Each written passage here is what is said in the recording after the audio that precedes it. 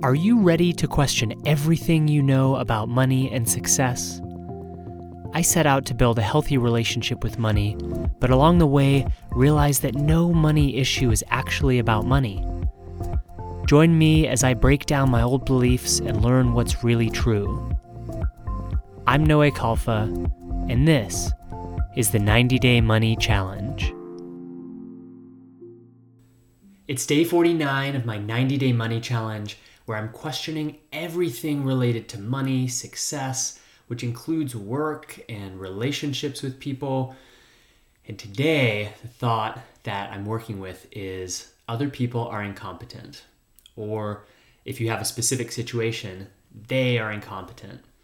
And I just so happen to have a lovely specific situation that recently happened with a group of collaborators where there was a point in the meeting where we needed to come up with a solution, and everybody else is going around, not coming up with any one solution. And what I started to feel was, oh, they're incompetent. I am going to have to do this all myself. And that's what brought up this familiar thought that goes way back to growing up and being the one in my family who would fix the technology because everybody else was incompetent with it or needed help.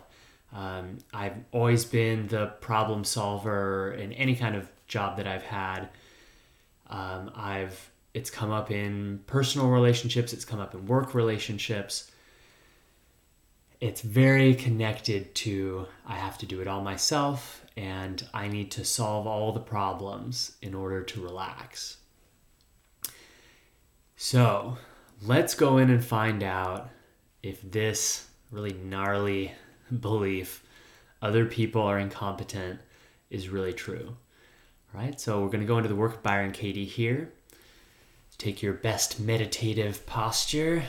Take a deep breath. And I'm going to ask myself, is it true that other people are incompetent?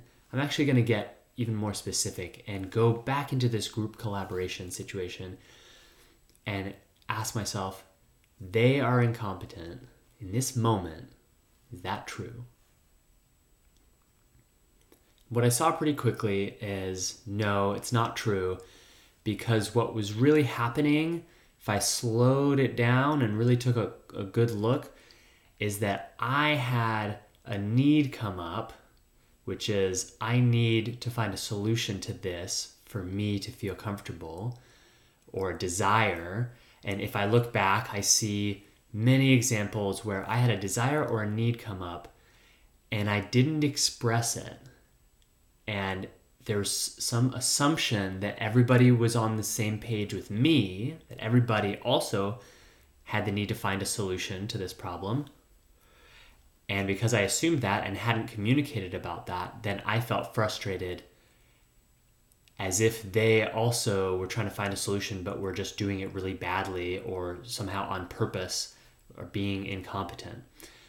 So that's where the inner translation issue happened. But some of these desires that I've had that have come up are, I want the blog post to look this specific way. I want the communication style to be like this. I want the technology to be set up in this way. I want the design or the marketing to look, like this, but not like that, but like this, but without that. And I want I want to have longer time to discuss this thing, could be a desire, and that's come up. Or I want a quick solution to this, which is the one that came up for me. So what I see is, no, it's not that they are incompetent. It's that I had something come up and I didn't communicate it. And, flash forward to the turnarounds. That's my incompetence right there. All right, but before we go into those turnarounds, let's go deeper in to how do you react. What happens when you believe the thought, other people are incompetent? Or if you have a specific situation that you're doing along with me, how do you react when you believe the thought, they are incompetent? So first thing that happens is as soon as that thought comes up, I get hyper solution focused. And I'm like, okay, let's go team. Like, okay, great. Here's what I think we should do. We should try that solution. And my communication gets kind of short and frustrated and snappy, and I get hyper focused on the details. And in this case, it was, well, I want to get a solution and move on. And so I kept trying to apply, okay, this is the solution. And then everybody kind of like, well, but what about this and this and this? Okay, no, this is the solution. Oh, well, but have you considered this? Not. Okay, well, this is the solution. And I became obsessed with the details in a way that that just made it worse and just kept prolonging. And in fact, this quick solution that I wanted started to just get longer and longer and longer because I hadn't zoomed out. So I get very narrow-minded and kind of frustrated, and it just seems to add more confusion into the mix. But I'm not going to admit that. I think everybody else is an idiot, and if they were more competent, they would just grab a solution that I've offered and move on and be like, that's great. And because they're not doing that, because they are probably being more reasonable than I am, I get angry, I get justified, no, this is the right solution, I have to be right. I get cold, I get hard, I kind of pull back into my corner, and I'm like, yeah, well, whatever that is, I'm angry. And I withdraw kindness, I withdraw softness, I withdraw communication, I withdraw love, I withdraw appreciation, connection. Basically, I just shut down and pull back. And when I went into my body experience of that, the somatic experience, I saw that it's a combination of pressure in my forehead and it's kind of heat in my chest and like a tightness in my jaw and neck and kind of achy shoulders. It's just like my whole upper body is kind of clenching and getting all squeezed in with frustration. And then when I took a look, doing the work on my meditation cushion, when I took a look at some images of the past, what I saw is that I grew up with a family who wasn't really interested in the things I was interested in. Like at least during my growing up years, sort of maybe between 6 to, well, I guess 6 all the way to now. Whereas I started to become interested in more specific things than just like playing with toys, nobody else in my family could really relate to my interests. I was really interested in computer games and card games and board games and gadgets and science and skateboarding and longboarding and as I got older, music and playing instruments. And nobody in my house, I have 2 sisters and a mom that I mostly grew up with and a dad when I was younger, but nobody really wanted to hang out or to do those things with me. And I didn't really want to do the things that they wanted to do. And so there's kind of a mismatch of interests. And what I realized is that I felt alone. Which is what I am seeing that I do when I get this experience of, oh, there's this need that I have that other people aren't seeing, and I am not aware enough to communicate it, so it seems like everybody else is incompetent because they're not seeing me. But there's some way that this whole thing is connected, where I'm feeling alone and I really want to be seen and communicated with, and like I want to be met with the enthusiasm of my ideas. I want somebody to play with. If I go way back to that young part that wants attention, that wants to be seen as being valued, wants to be valued, All of that happens in the mini moment here of they are incompetent. And when I look at the future, I see basically just this: I'm alone, I have to do everything myself, I'm never going to get the help that I need, all of that kind of stuff. So that is the wormhole that has been, this is what's so important, is this is what's been happening for me all around the thought other people are incompetent. And that phrasing, other people are incompetent, is part of this whole story.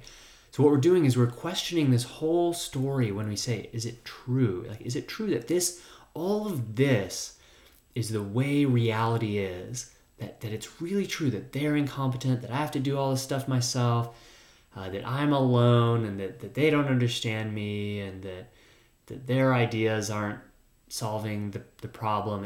And that whole thing.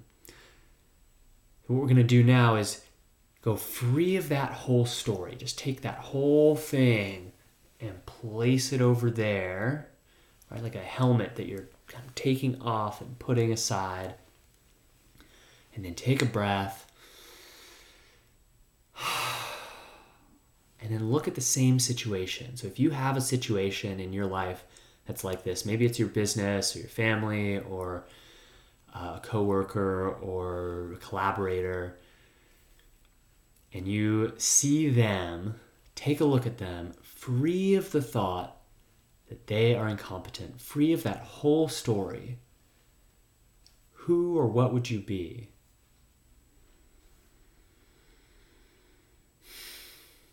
When I look at them in this situation, I see that each of them is trying to come up with a solution.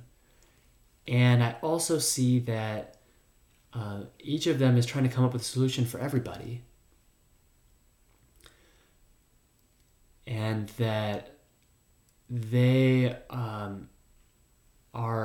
seem to be aware of things that I might not be aware of, like, this other person has this need and that person has that need, that maybe just because they know each other in different contexts than me, that they have that understanding, so that they actually are bringing up things that are important.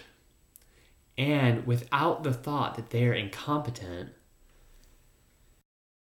which makes me see those new things that they bring up as like annoying, useless things that are just creating more fluff.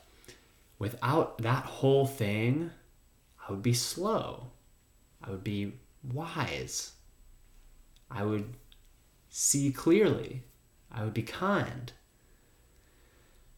I would be accurate with what's happening, and I would be a good listener, which is about being connected. I'd be connected to each of them and to the group as a whole, and I would be connected to the real issues and the values in which we're even addressing issues, right? The whole container. I would be calm. I would be relaxed. I would be free. It's like a whole new me, a whole new world, if you will. Okay, let's go into the turnarounds here. So they are incompetent turns around to they are competent. All right, let's look at some of the examples I have. So they're trying to find solutions that work for everybody. They are competent. Yeah, and I can kind of mirror this with ways that I'm incompetent. There is that I have my own need that I'm trying to gear the conversation to without just making it clear. And so they are competent. Potentially they are more competent than me in trying to find the solutions and not rush to a solution. Another way that they're competent is they're paying attention to the emotional mood. And so they're probably more competent than me in seeing that, Noe's getting frustrated over there trying to move on to the next item or to get the solution nailed down here.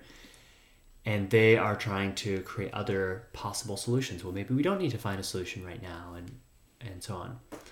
Another way that they are competent, they're communicating clearly, but it's me who's rushed in the way that I'm listening. I'm not actually hearing all of the words that they're saying because I'm stuck in this story and this belief that they're incompetent. So I'm not actually taking the time to listen deeply to what they're saying. But when I go back and look at the things that they were bringing up, I see that they were communicating clearly. And if I had slowed down enough to listen, I would have seen that. So then let's go over to the one that I'm most excited about. I'm incompetent. And sometimes the work is incredibly humbling, and you just got to roll with it. You just got to, open your heart up and take it in without beating yourself up, and just, okay, I'm incompetent. Let's see how this is as true or truer in this situation.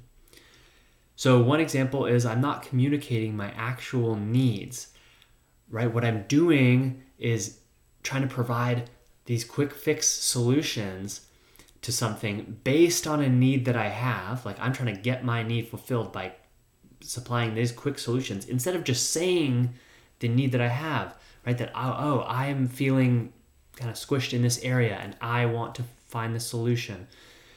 Instead of saying that and letting people understand how to work with me, all they're seeing is that I'm coming up with these little solutions that aren't helpful for them. So I'm incompetent. I'm just gumming up the works there. And I'm not seeing, another example of I'm incompetent is I'm not seeing the whole picture here, which is that the kind of living, breathing health and communication of the group is more important than this one specific solution. I'm incompetent.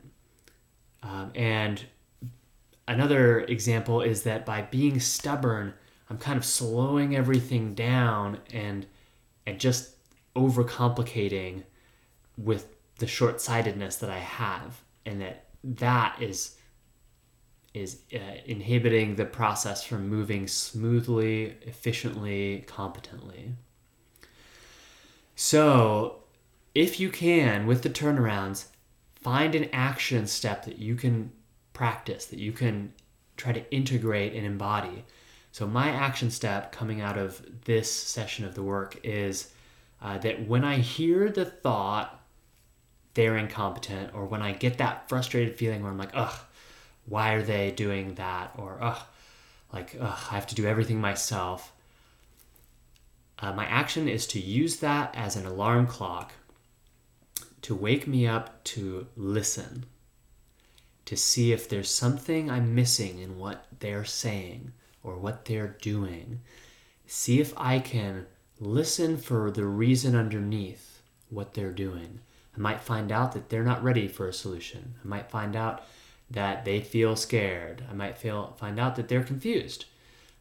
But listening, turning my attention towards kind of zipping and listening. And then I might be able to ask questions to clarify, or might be able to change the context and maybe ask, hey, do we want to come up with a solution? Do we want to pin this project? All of those kinds of things. All right, good work. Keep going. This is all super valuable, and I'm feeling more and more clear and in line with all of these places that I've been frustrated by, sad by, scared by, as I've been going through the work. And I just really appreciate you going there as well. It's such a powerful gift to everybody around you. So keep doing the work. Keep commenting and sharing, and send me your insights, your messages.